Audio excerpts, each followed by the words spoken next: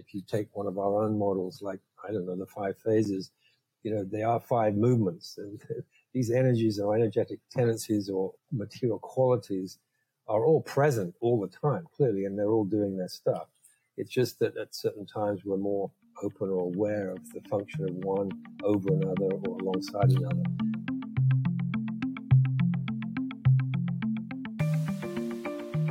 I'm Michael Max, and this is Qiological. I'm going to keep this short today as I picked up a wind dryness that has rather played havoc with my respiratory system, so the windpipes are not in their prime form today. I want to start today with one of the gnarly questions that I picked up from Uncle Seth's book, This is Marketing. You ready for this? How can you show your generosity without discounting your prices? Isn't that a delicious question? We usually think of a discount as showing generosity, but look around and you'll see that discounts aren't really about generosity. They're more about an attempt to win the race to the bottom by offering a product or service for less money. As if price and value were the same thing. They're not. Next week, I'll be back with some examples that I found about being generous without discounting my clinical fees.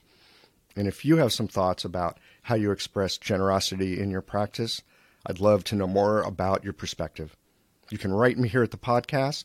I'll share your thoughts on the next show. Hi there, this is Sharon Weisenbaum. I'm the director of White Pine Healing Arts Clinic and White Pine Institute. I'd like to share today a pair of herbs that I use often in the clinic when I'm treating coughs. The pair of herbs is Bai Xiao and Gansao, Xiaoyao Gansao Tong, and this pair is really fantastic to add to formulas when the cough has a spastic, paroxysmal, kind of hacking, irritated, won't stop quality to it. I'd like to share later in the show where I got this trick and how you might find out more.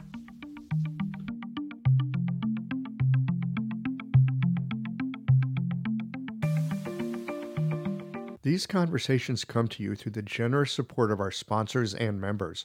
All the sponsors here provide helpful products or services that you'll find beneficial in your clinical work.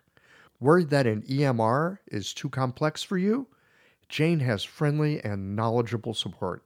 Mayway Herbs is celebrating the 55th year of their family business. You're invited to make use of their vast library of resources. Are you concerned about the health of Mother Earth? AccuFast Needles is doing something about that. You can too. And later in the show, Ann Cecil Sturman offers up a sinew treatment, and the folks at Blue Poppy have something special to share as well. Do be sure to visit the sponsors page on the Qiological website to take advantage of all the special offers our terrific sponsors have for listeners of the podcast. I don't know about you, but sometimes I take a step back and marvel at my acupuncture needles. I mean, they're the world's simplest medical tool. A sharpened wire and a handle. That's it. And with this simple tool, hundreds of health conditions can be resolved. I love it. What I didn't love was the amount of packaging waste I generated at the end of the day. But that has now changed too.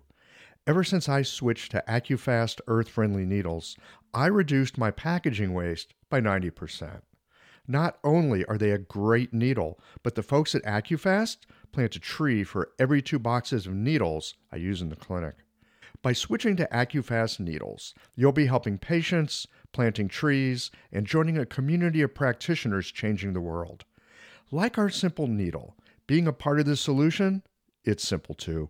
Visit AccuFastNeedles.com/Qiological to learn how.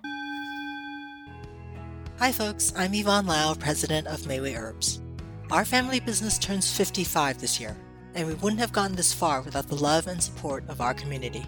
We're truly grateful and promise you that we'll continue to work hard to support you and your practice. Please visit Mayway.com to find the perfect Plum Flower brand formula or formulate your own in our dispensary.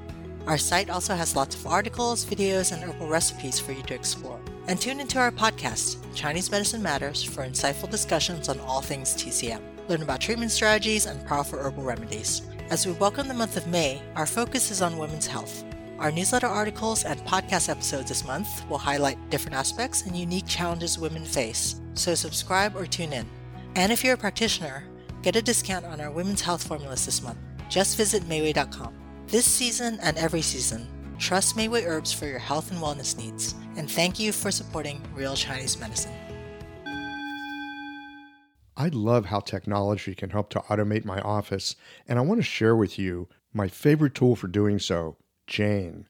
Jane is a clinic management software in EMR with a human touch. Whether you're switching your software or going paperless for the first time, the Jane team knows that the onboarding process can feel a little overwhelming.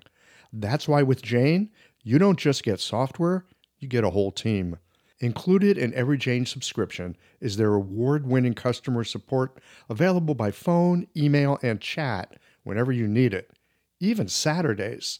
You can also book a free account setup consultation to review your account and ensure you feel confident about going live. If you're interested in making the switch to Jane, head to jane.app/switch to book a one-on-one demo with a member of their support team. And be sure to mention the code QIOLOGICAL at the time of sign up for a 1-month grace period on your new Jane account. I've got Nigel Dawes with me today. Nigel is a longtime practitioner. He's got a lot of experience in Japan. He's got a lot of literally hands-on experience with palpation, with diagnosis. He's done some wonderful writing. He's done a lot of teaching. Today, we're going to have a little conversation about how we make sense of things, how we navigate the intersection between what we've been taught and what we're experiencing in the moment. Some time ago, I ran across an article of his in The Lantern. I want to read you just a short little piece because this totally got my attention and then got me on the phone to Nigel going, hey, how about a podcast conversation? Nigel writes this in his article from The Lantern.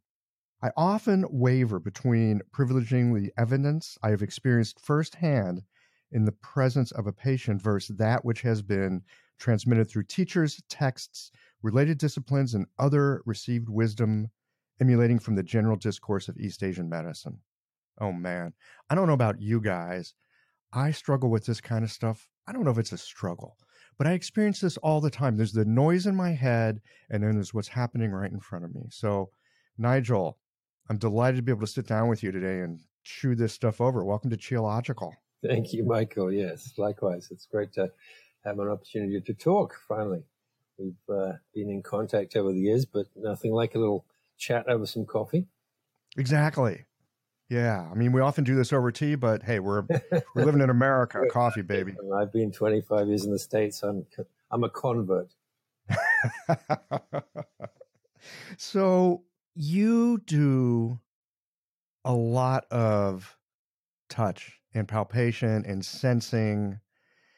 I mean, there's so many ways that we can use our sensorium to get experience and to get information about how we work with people. And yes, I'm so curious to know more about your thoughts on striking that balance between what's happening in the moment and really how do you tease that apart from the constant ongoing dialogue in our head of, oh, this teacher said that and this book says this, and privileging that over something else that might be arising through the experience that we're having with people.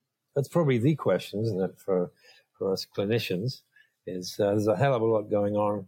Hopefully there's a lot going on in your head as you start to capture images from all kinds of both sensory and intellectual sources when you're spending time with somebody. And that noise is kind of building and crescendoing all the time. And some parts of it are screaming louder than others. And sometimes you're not even sure where the thoughts and feelings are coming from, but you got to make sense of them. That's certainly true. I think in terms of your question, I don't know that it's a planned thing. I often reflect on my own education and my own, coming into this field. And frankly, I'm just really happy that it happened in a very spontaneous, unplanned way, because it did.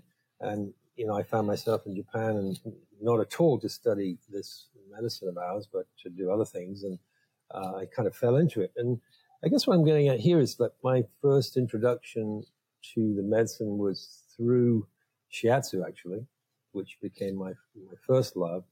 And in many ways, when I think back in relationship to your question about that experience, I'm really happy that that's the way it happened for me personally, because I came from a background of literature, actually. I did a comparative literature degree and stuff like that. And that was, of course, based so much on intellectual understanding and analytical work and making sense of things through thinking.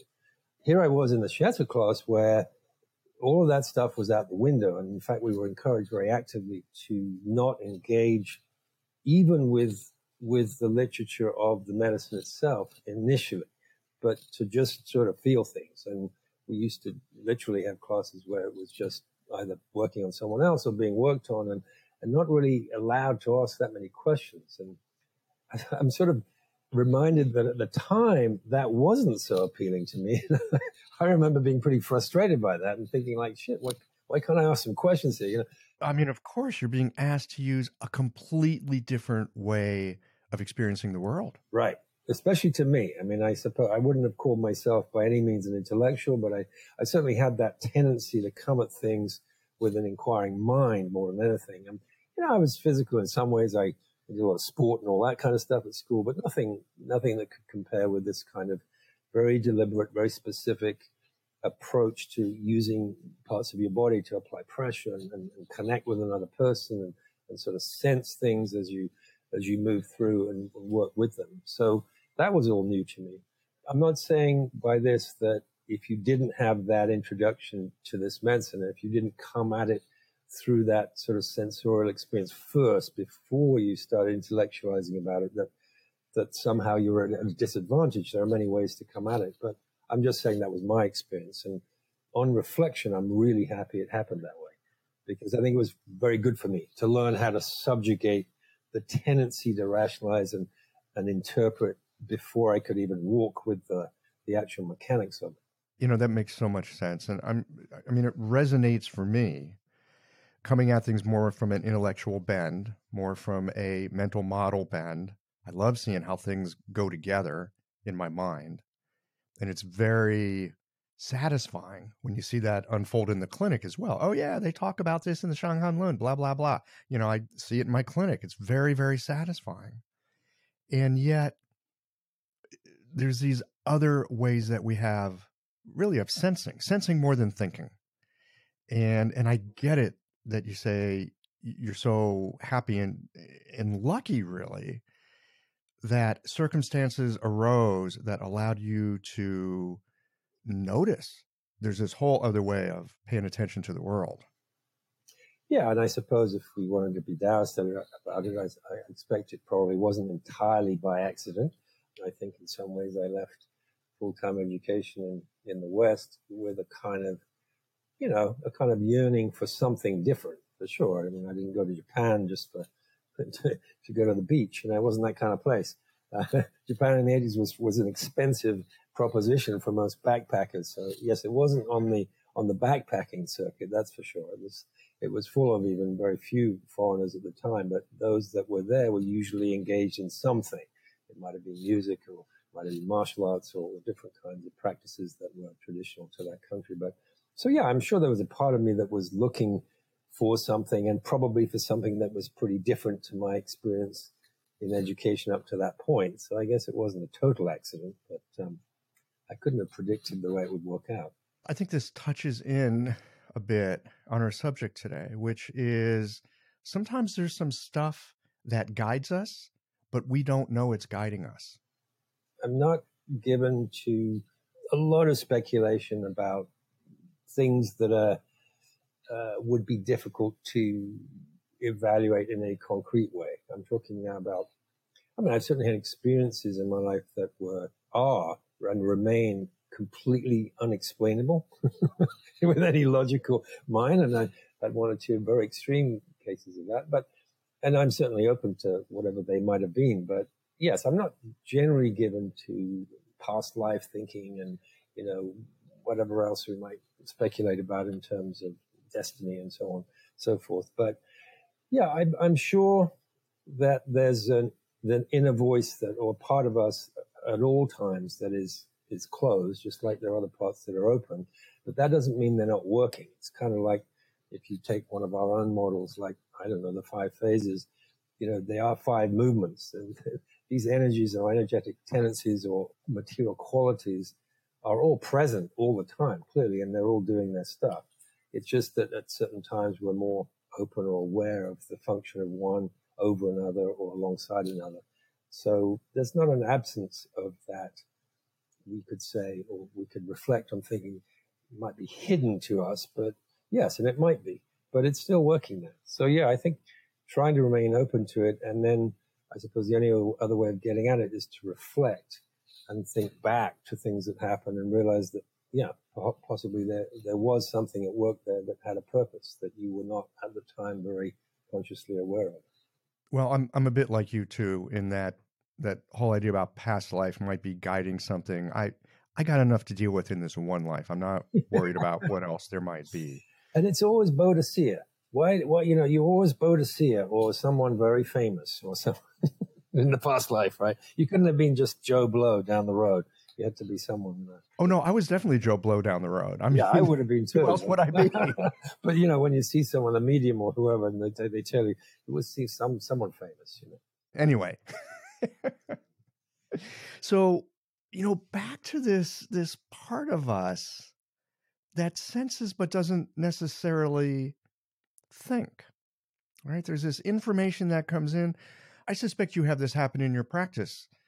There are moments something will come through. Maybe you're touching a patient. Maybe you're talking with them. Maybe you're taking the pulse. Maybe they just walk in and you just notice how they walk in. I mean, these things come through all kinds of channels, and something just kind of goes click in your head, and it sets you off on a certain way. It's not like, oh, I'm following this theory. In fact, often when I think, oh, the theory says X, Y, Z, I know I'm lost. But it's more like you catch the scent of something. Yeah, and I think in addition to that, Michael, I think it's as important to be willing to go with that. So those are the two things. I mean, catching the scent, I think, yeah, it is an acquired ability, I suppose, over time. But I think most of us, in fact, I'm sure everybody is perfectly able to, if they're open enough to catch the scent. The sticking with it and the willingness to go with it, that's a little bit more tricky. I think it's a bit more of an acquired a graft in a way to because sometimes those scents seem very irrational, or they might at first glance or seem very irrational, and then there may be the other little voice that goes, no, that's crazy. No. But going down that path and being willing to go is it's something you have to sort of, I think, surrender to. I don't think there's any way around that. And I'm talking now about using the word sensing. I mean, for me, I do use the 5-element paradigm a lot in my internal world, if you like.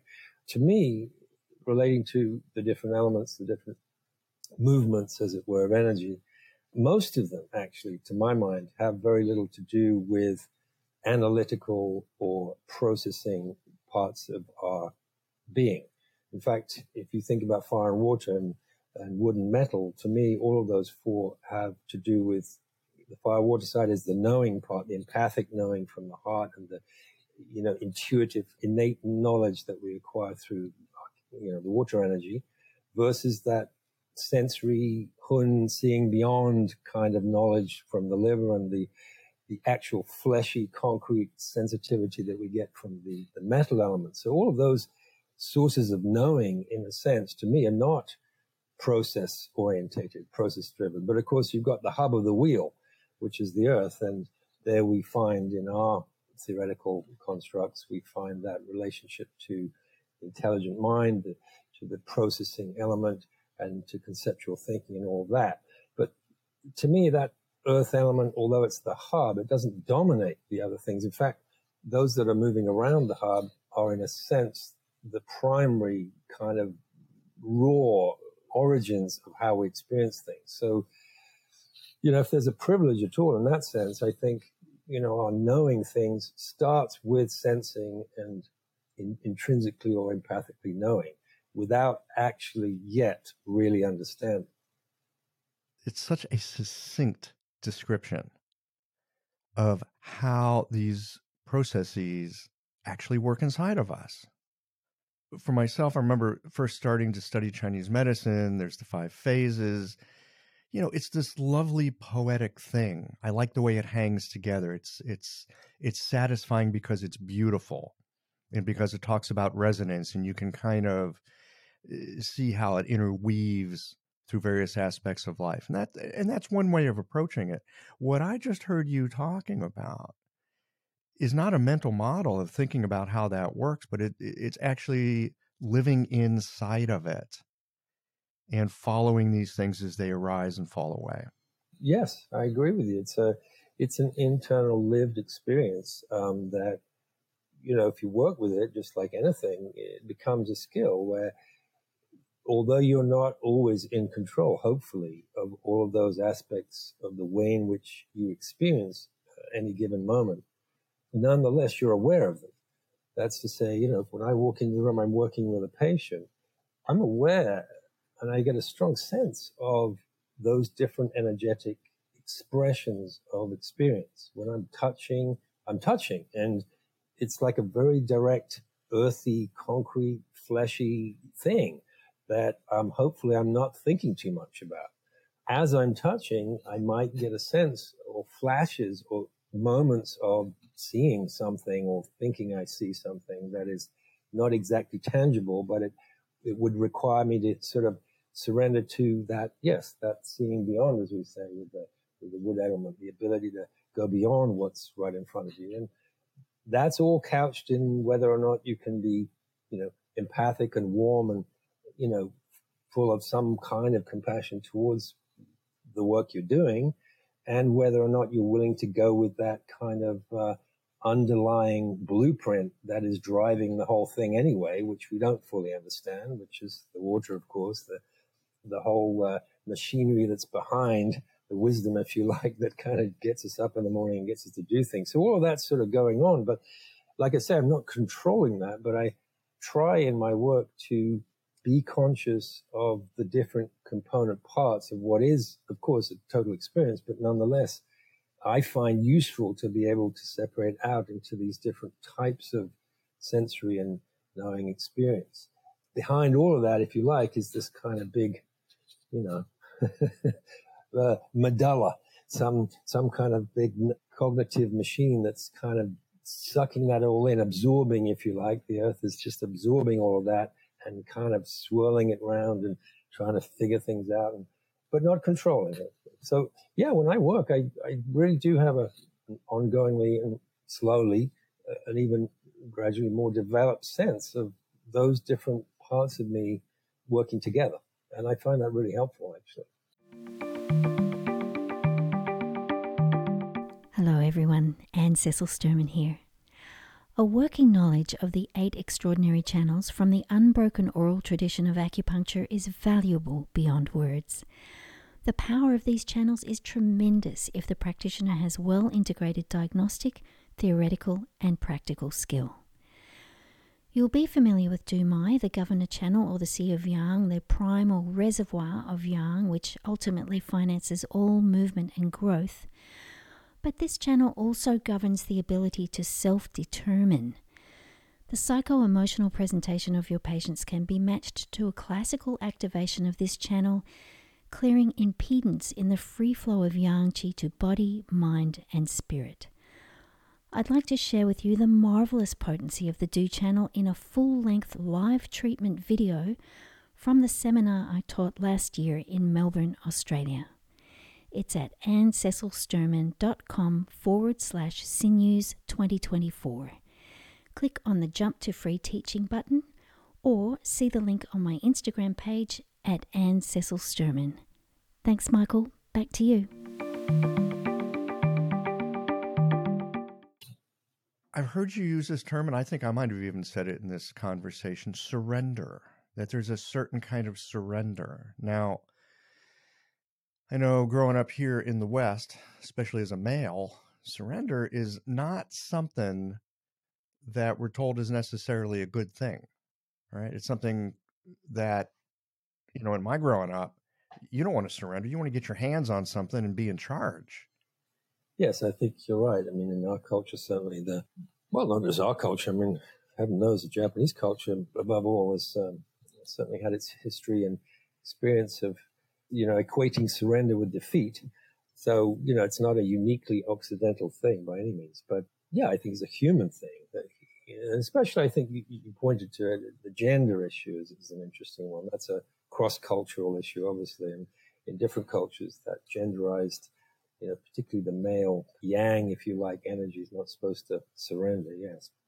I guess it comes down to how you relate to that word and how you feel that to be in real terms. Like, what does it mean to surrender? Like, given experience, like working with a patient, what would it mean as a practitioner to surrender? I don't think it means letting the patient do what the hell they want, or regardless, without any comment. It doesn't mean that, but it does mean, I guess, ontologically surrendering, meaning like your own ideas are certainly going to flow and all sorts of things will come to you, but there needs to be a willingness, I think, to let them go at some point.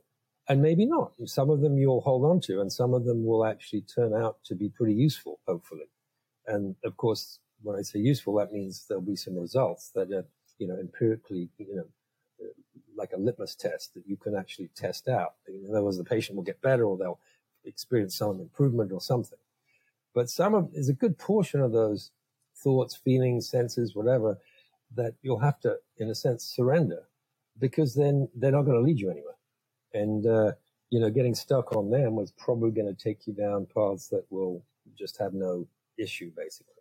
So I think this surrender is mostly in terms of your own internal dialogue, that some of your ideas, thoughts, and feelings are going to be both authentic and accurate and useful, and some are not, frankly. And probably most are not. Well, this is the thing that I find so challenging and at the same time a fantastic aspect of practice, which is a lot of my thoughts and feelings are really wrong. And often there's a lot of getting it wrong on the way to getting it right. There's a lot of that, and I think the willingness to, of course, try things out. Because there's a relationship between, if you don't try many things out, you're less likely to be wrong because you haven't really tried out much yet. So the failing, if you like to call it failing, or the moving down the path that you realize later on was probably not the right one to choose, is premised on the fact that you need to be experimental. I mean, you need to try things out. And that's the tricky, I think I'm with you on that. I think that I had what you were saying, I understood to be related to this thing of, almost like the paradox between, not wanting to get things wrong, but at the same time, realizing that if you don't try things out, you're not likely to get things right either. Exactly. And furthermore, when you are trying something out, I remember this from early in my training, there were certain teachers that said, if you're not sure which way to go, choose one way and go at it directly. Because if they get better, you'll know that what you did was helpful. And if they get worse, you'll have more information about their condition so you can help them later. That resonates exactly with my practice, certainly my herbal practice particularly. One of the reasons for that, I would say, is the style of herbs that I practice could be, I guess, generally referred to as somewhat classical in origin. The Campo system is based, as you know, on the Han Dynasty medicine mostly, and Han Dynasty herbal practice in particular. And I would claim, I think others might agree, that that practice is pretty narrow in terms of a diagnostic paradigm and also a treatment modality, meaning a herbal formula. So narrow, what I mean by that is they're small formulas, they're pretty succinct, and their therapeutic target is pretty narrow, which, of course, therefore requires a very particular diagnostic trajectory. It can't be wide. You don't have the machine gun. You got the revolver, as it were. I hate the analogy, but no, it's a great revolver. I like it better than laser. Right, got a revolver. So of course, being on target is pretty critical. Otherwise, it's likely that formula will either cause adverse responses or just won't work at all. But if you think about the flip side of that, if you're working with known entities that have a narrow therapeutic trajectory, And if you accept, as I certainly do, that the likelihood of you really understanding that patient the first visit absolutely accurately is pretty low, then you're only left with the possibility of intelligent experimentation. You've got to try things out. But your point is to the point, which is to say, that doesn't mean experiment all over the place. It means taking a particular direction, acknowledging and understanding and making a note of what that direction is, which of course will and should make you already anticipate the potential result if you're correct, if your hypothesis is accurate, and potentially the adverse responses if you're actually wrong. So, and then you have the next visit. And the next visit, you'll either learn, as you say, from your mistakes or from something that you did somewhat accurate. So yes, keeping that focus narrow but deep and committing it to it completely and fully and following it through and then reevaluating is, to my mind, the only sensible way to go. Well, it seems to also give a grounding to the unknowing, because we're constantly working in a complete ocean of unknowing. That we get glimpses of what might be going on. You know, we're looking for the evidence to prove ourselves right, or we're just looking for the evidence to understand. Well, actually, here's a thought. It's a question, and this is a question I have in clinic a lot. Am I looking for the evidence that proves me right because I think I'm right, or am I looking for the evidence of what's present because I actually don't know what I'm looking at? I certainly would be inclined to live more with the second part of what you said. I would assume that for the most part, I don't know what I'm looking at. Even though some things might strike you, very clearly, even at the first instance, either a thought, either something the patient said, or a visual aspect, or a tact. It doesn't matter which aspect. Maybe several. So some things might strike you. But perhaps the patient is, I don't know. Let's take an example. They have morning heavy fatigue and heaviness in their body, and it's worse after eating, and they feel foggy minded, and and you might be going, oh, it's spleen. That you have an association that makes sense. But holding on to that, and once you start to nail that down or start to believe in that as a fundamental, basis for what you might do, then you're already closing things down very quickly. So there's this constant, really quite delicate interplay between, yes, interpreting. We can't help that. As information comes, we're primed to interpret. That's what we spend a long time training to do. But you have to kind of, however you find your way to do it, but you have to kind of encapsulate and hold that particular interpretation, almost like, I imagine sometimes like bubbles, in Zen practice, we talk about the bubbles that rise in consciousness to the surface, and they're all kind of floating there, and oh, there's another one, and you pop that in. And so it's in your sphere. It's in your cognitive sphere, but you're not attached to it at that moment because you know what? There's more coming. And some of those ones that come after may conflict with the ones that went before. And then you have a second job to do, which is try to figure out which one sounds more convincing and so on. So yes, you kind of, it's like the plates in the air, the old Chinese, twirling plates on the end of the bamboo sticks, right? You're kind of keeping them all spinning there, and you're not attaching to any particular one until you obviously have to make a decision at the end. But that's a tricky business, keeping those plates spinning. And it gets into this kind of dichotomy of, on one hand, we want to nail things down so we know what to do, and at the same time remain open to any new information that might be coming in. But at a certain moment, we do have to nail it down, right? At a certain point, needles need to go in and a prescription needs to be made up. Absolutely. And I refer to my own training where I would say, in a way, it was kind of a slightly schizophrenic type of training experience, because in some ways, the predominantly tactile-based work and shiatsu particularly, but also in the style of acupuncture they practice, the meridian therapy style, I would say by and large, most of the impressions that were instilled in me by various teachers was to always place the sensory experience first and always distrust any thoughts and feelings and analytical attempts to understand that came after those feelings. So to, just keep amassing and piling up the sensory experience, and that somehow by a slightly amorphous mechanism, but somehow things would become clear inside the sensory world itself without attachment to explanation.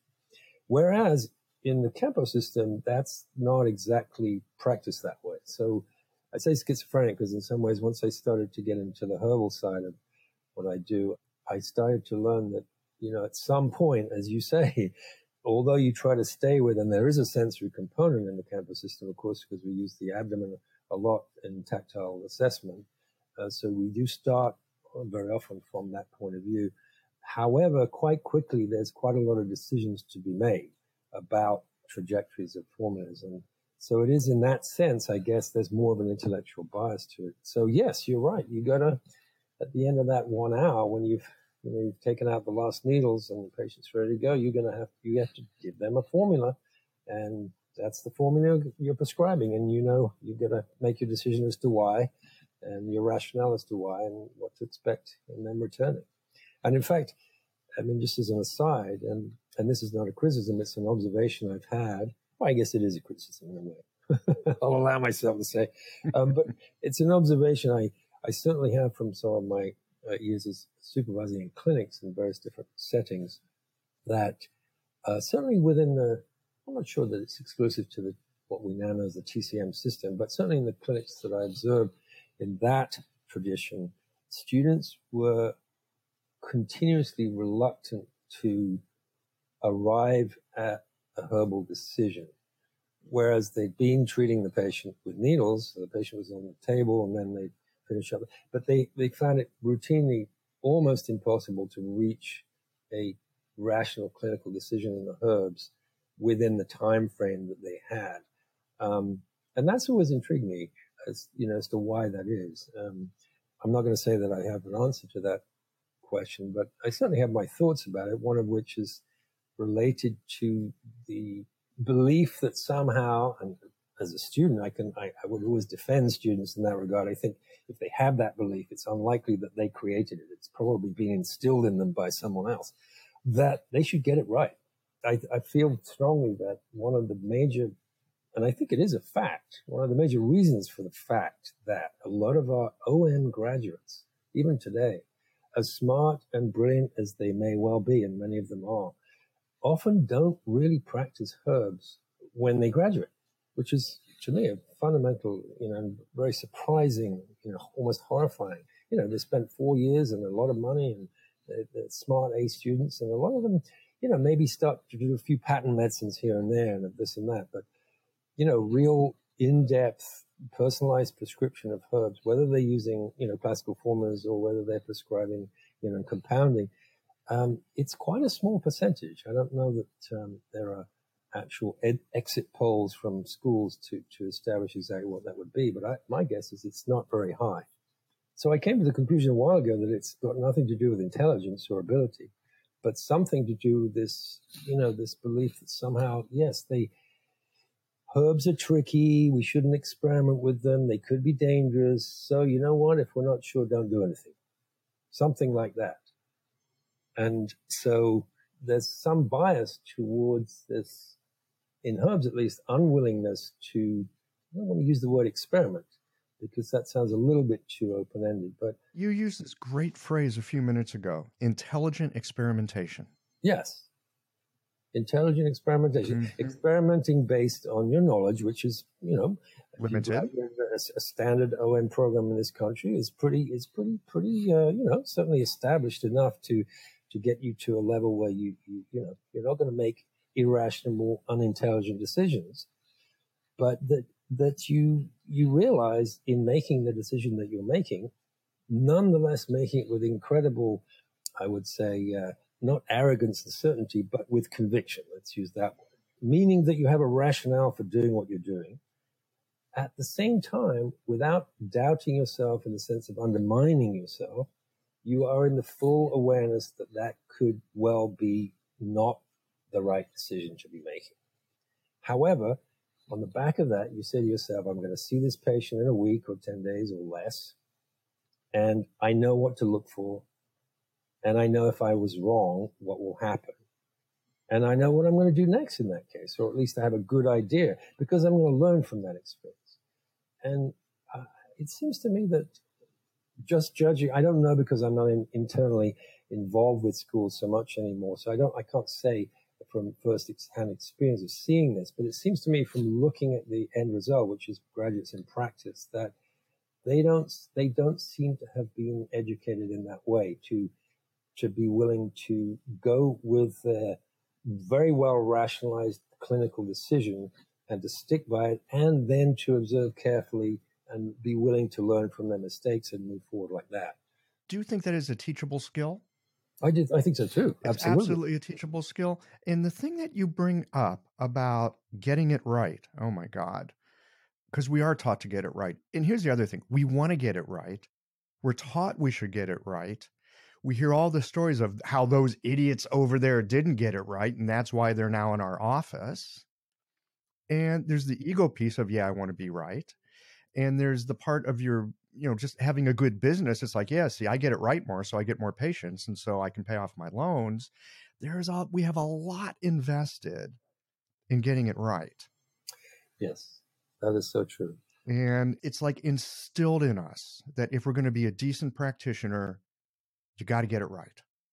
Again, we do want to get it right, but somehow being able to hold that lightly enough that we can navigate all the ways we're getting it wrong. And like we're just talking about with give a herbal prescription, knowing that it might go this way, knowing it might go that way. There's a book that I was introduced to when I first got to Taiwan, which name I can't remember. It's actually written by a Japanese guy. It was translated into Chinese, and that's how I read it. Actually, I think, was it Otsuka? It might have been your guy. Yes, he was quite well known in Taiwan, I think. It might have been. But the thing that I remember, there were these great case studies, and this guy was transparent and hilarious because he would write about that he felt this, he noticed that, and he thought, oh yeah, this prescription for this person. Or he'd write about, I wasn't sure what to do. I mean, he'd actually write this in his case notes. I wasn't sure what to do. Actually, he's got this 30 years of Campo case studies translated in English. So it sounds like that. It's if you read those cases, yeah. It was delightful because number one, he's being transparent with his uncertainty, which we all experience. And secondly, he talked about giving someone a prescription and thinking, and waking up in the middle of the night and going, oh my God, what have I done? Right. If I'm wrong, it's going to go this way. And then, the patient comes back a few days later, turns out it didn't go wrong. And he goes, it's great. I discovered that XYZ formula also can be used for this other thing. Yes, that's a truly in the moment kind of approach, although it's based on, of course, we understand this, I think. It has to be based on a detailed and thorough and, into the bones level of understanding of what, the substances you're using and so on and so forth. It's not, it's not just a statement placed out there. Yes. No. I mean, this guy was not shooting from the hip, and he had a moment of not quite sure. And again, he was incredibly transparent in his writing about that uncertainty. Yeah. Well, I mean, I can say from my own practice these days that if I was to stop and think about, how to characterize my practice, it's a difficult thing to do, but maybe it'd be better to ask others that know me to characterize it, because they could probably see clearer than I could. But I would say that I tend to see a lot of long-term patients that come over years rather than months. That's certainly one feature. I would say that I see very minimal amounts of short-term, let's say, orthopedic type of work. I do a lot more internal medicine, maybe because of the herbs, I don't know. But what I wanted to get to is this business about, you're talking about, getting it right. I mean, there's so many ways that we could, and our patients would, I think, try to define what that means, getting it right. I think the obvious answer that we would think as clinicians to ourselves is that, person will get better. They would improve. Their health would improve in some way, some tangible way. And that seems, pretty fair. But I think there are a lot of other dimensions.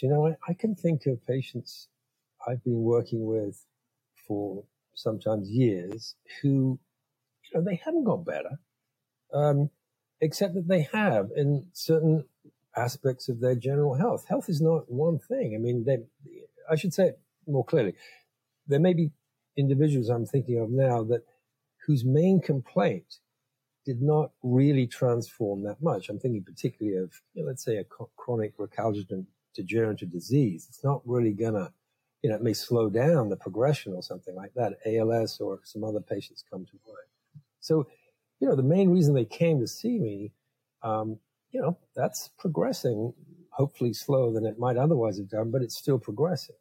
But there's so many other levels in which something is going right for them. Otherwise, I don't think they would be back. There's emotional levels, there's psychological levels, there's all kinds of interactive levels that we work on that don't have only to do with the nuts and bolts of, main complaints and symptomology. And I say that with great respect to the focus on symptoms because, that's what bothers patients, obviously, and that's why they first come in. But I also see the bigger picture. Getting things right could mean a lot of things, I think, not just improvement of specific signs and symptoms.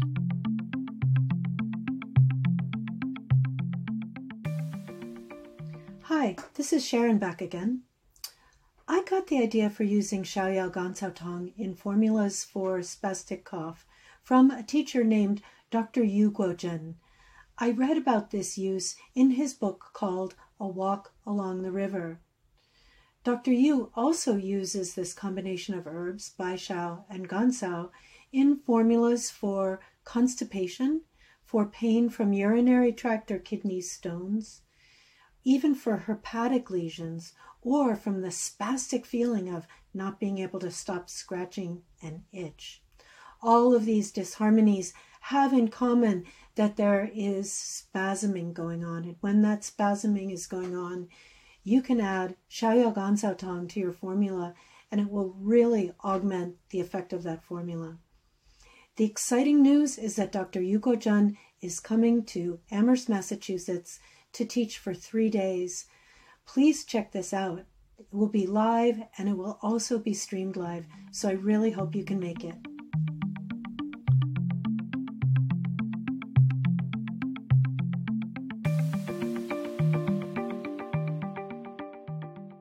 I'm struck by your comment that health is not one thing. And one of the questions that I've had lately, I mean, it seems like such a simple thing. I mean, it's almost ridiculous. But I've been wondering lately, really, what's a good definition of health? I mean, what is health? Because I've seen people that have perfectly fine numbers on blood and hormones and, all the tests and panels and scopes. Everything looks fine and they're a mess. I've had other people that were in the process of dying. They were some of the most integrated, healthy people I've met. Yes, without a doubt. And I think of certainly of cancer patients that I've had, almost to the last one of them. Whether it's facing mortality, I don't know, probably, I would imagine. I mean, and when I say facing, not just as an idea, as a real experience in your waking life, I think they either have the opportunity of transforming or, succumbing, basically. And thankfully, many of them transform. They what I mean by that is to transform their entire way in which they relate to life and pretty much everything. And those patients are just, I learned so much from people like that. Perhaps cancer patients in particular are a good example of what I was saying before about, I can't think of many cancers that I've actually treated, but I can think of many cancer patients. And obviously then you're working on a number of different things and you're working with them on all kinds of levels. In the times that maybe you could link some of your work to an actual change in their, cancerous state, that's extraordinary. And I'm not saying that doesn't happen, but yeah. In recent years, the Sa'am acupuncture style has generated significant interest and a loyal and growing following. In the Sa'am approach, a precise diagnosis leads to a 4-needle treatment to address the 5-element and 6 qi imbalances in the body. The 4 needles target the controlling and generating cycles. It's common using this method for the needle sensation to be stronger than in many other styles. Thus, the choice of needle becomes important. The Unico brand of needles lends itself to both strong and gentle techniques.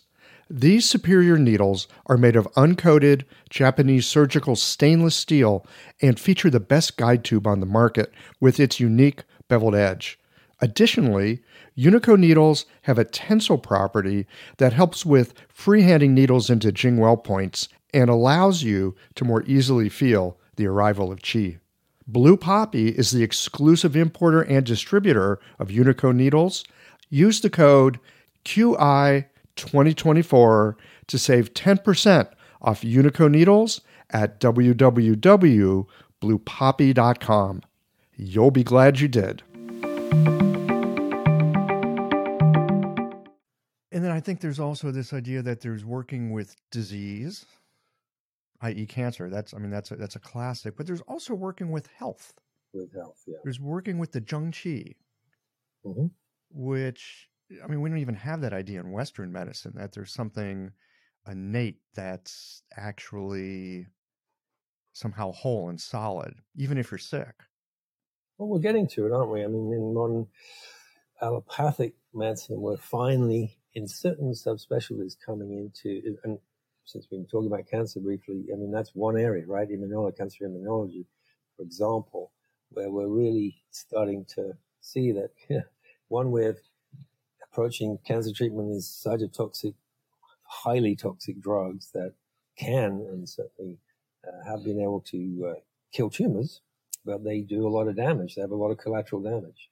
That's a symbol, if you like, for me, a metaphor in a way of the fact that allopathic medicine itself is not ignorant of ways in which we can, and we're beginning to think more about the person and how to, in that case, activate the person's own immunological responses to illness, rather than, the phase, post-19th century phase and the last 150 years or so, where we've been so focused in allopathy on the, the disease-causing agent. Yes, what WHO still has the definition of health as the absence of disease.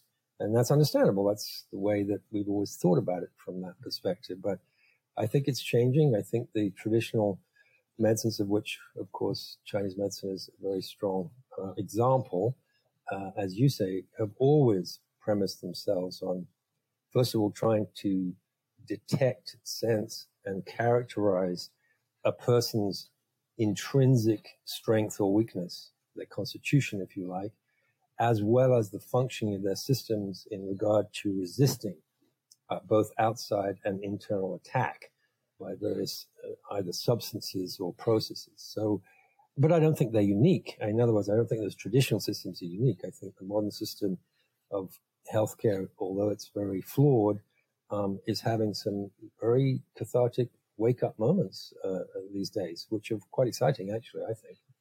But no, we in Chinese medicine certainly have that focus. And, I myself in my practice in meridian therapy, for example, acupuncture style, we always do that root phase of the treatment, the first round of needles, which are focused entirely on, yes, Zheng Qi, as you say, the anti-pathogenic Qi, as we call it. And some people might disagree, but certainly I think the Campo perspective on the Shangan Lun and the teachings from that period of Chinese history and herbs also, and you don't have to intellectualize about it, just look at the formulas and the way they're constructed. They all focus around the Zheng Qi, actually. They focus a lot more in terms of the use of middle jiao, warming, nourishing herbs that potentially enhance the resistant Qi.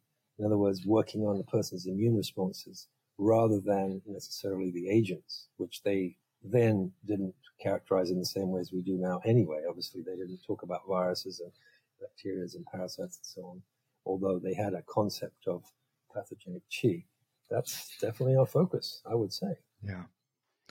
I'm curious, do you have a definition for health? What's your way of thinking about it? Well, I mean, I think, It's a tough question, isn't it? I'm a part-time Buddhist. Let's start with that. Part-time Buddhist. I would love to call myself a Buddhist, and I'm certainly a Buddhist in spirit. And I did have at one time a fairly serious practice, certainly in Japan days. But I'm a lapsed Buddhist. Let's put it like that. But having been exposed to that particular practice, and I'm not elevating it above others. I'm just saying that's my experience of it. This Sanskrit word dukkha, isn't it? I think it is suffering. This notion, once I came across it, firstly intellectually, and then actually trying to sort of really feel it in terms of daily life. It's a central human experience. Nobody can live their life without suffering. So I think to think about health as a total absence of suffering would be, first of all, ridiculous, but also maybe not useful. I can't imagine if we didn't have challenges, how we would be as human beings. I'm not sure that we would evolve the same way at all, if at all. So health is not the absence of suffering, but I think there's levels of suffering that one can come to terms with and somehow embrace in a way that allow you to live your life to the full. And as you mentioned before, some cancer patients are very good examples of that, where they just, even in the face of, mortal danger, they're living a full life. And that seems to me to be really healthy. I mean, I suppose what I'm saying then is health is something about both embracing an element of suffering, but also knowing when it's something that shouldn't be embraced or put up with. So making those decisions between doing something to change things that would hopefully be an improvement in your health, whatever that might be, versus other things that you basically need to come to terms with and embrace. I know that's a bit waffly, but that's something like the way that I would see it. Well, I think there's a lot of wisdom in, what is it? It's the Serenity Prayer or something like that. There are things that can be changed. There are things that cannot be changed. Can we somehow have the clarity to know which is which? Yes. Yeah. I think that's absolutely what it comes down to. Deep aspect to health. Yeah, I think so. Because otherwise you inevitably make things worse. By that I mean, if you're struggling against something that fundamentally is probably not going to change, that itself is a form of suffering. And what comes to mind there, for example, is certain patients maybe with what some would characterize as a psycho-emotional or psychological illness, where there may be, and I can think of examples of patients of mine, an aspect of their character that until they come to terms with, in terms of both identifying and accepting, as long as they keep wanting to try to change it, there's no way out of that conundrum, because it ain't going to happen. And, I've seen some of the healthiest schizophrenics that I've ever treated who basically understood their illness very well and didn't like it, but totally understood what it was and what they needed to do and didn't struggle against it and pretend to live a completely normal life. And I think they were healthier for doing that, for example. I feel like we've come full circle here and we're back to surrender. Yes. That we're back to surrender. And as you so eloquently pointed out, surrender is not necessarily defeat. No. Surrender is, this is what's present. Like I said before, surrender, first of all, I think it's not in relationship to the other, in my opinion, because one might imagine that surrendering would involve some sort of conflict between two or more individuals, and then there's a winner and there's a loser. I always relate to surrender in this context, just within myself. The simplest example would be get up in the morning. I kind of need to do my little bit of exercise. I don't want to do it. I don't feel like it, but I kind of know it's good. That's a form of surrender. It's not a big example. It's not a difficult one particularly, but it takes something to get to that point where you just know it's the thing you need to do. And that is a form of surrender, which has not got to do with being defeated, because who's going to win from that? Only you. Who's going to, benefit from that in the end? So, yes, there is the kind of surrender that hopefully ends up in great benefit to yourself. That makes a lot of sense. Well, Nigel, I have thoroughly enjoyed this hour with you. I can't believe the time's gone by as quickly as it has. That's incredible. Yeah, I know. Crazy, huh? Whoa. Well, thankfully I didn't get to reading any of my prepared little bits and pieces here. It was much nicer just to chat to you. Well, I'll tell you, the bits and pieces that you have written are delicious. And for you all that are listening, Nigel's article, Evidence is More Valuable Than Logic, it was printed in The Lantern. I suspect you can get yourself a copy of that if you talk to our friends at The Lantern about that. And if you're not a subscriber, you probably should be, because it's an awesome magazine.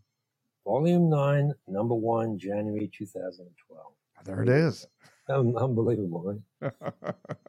Long time ago. Yes, sir. Well, Nigel, again, thanks for sharing a conversation today. Michael, thank you so much. Thanks as always for listening. If you liked this conversation, if you learned something new or found a moment of inspired insight, share the episode with your friends. If you want to support Qiological, there's just one way to do that. It's by going to the website and becoming a member or leaving a one-time contribution today. Well, folks, that's it for today. Join us again next Tuesday for another conversation that connects up the voices of our community.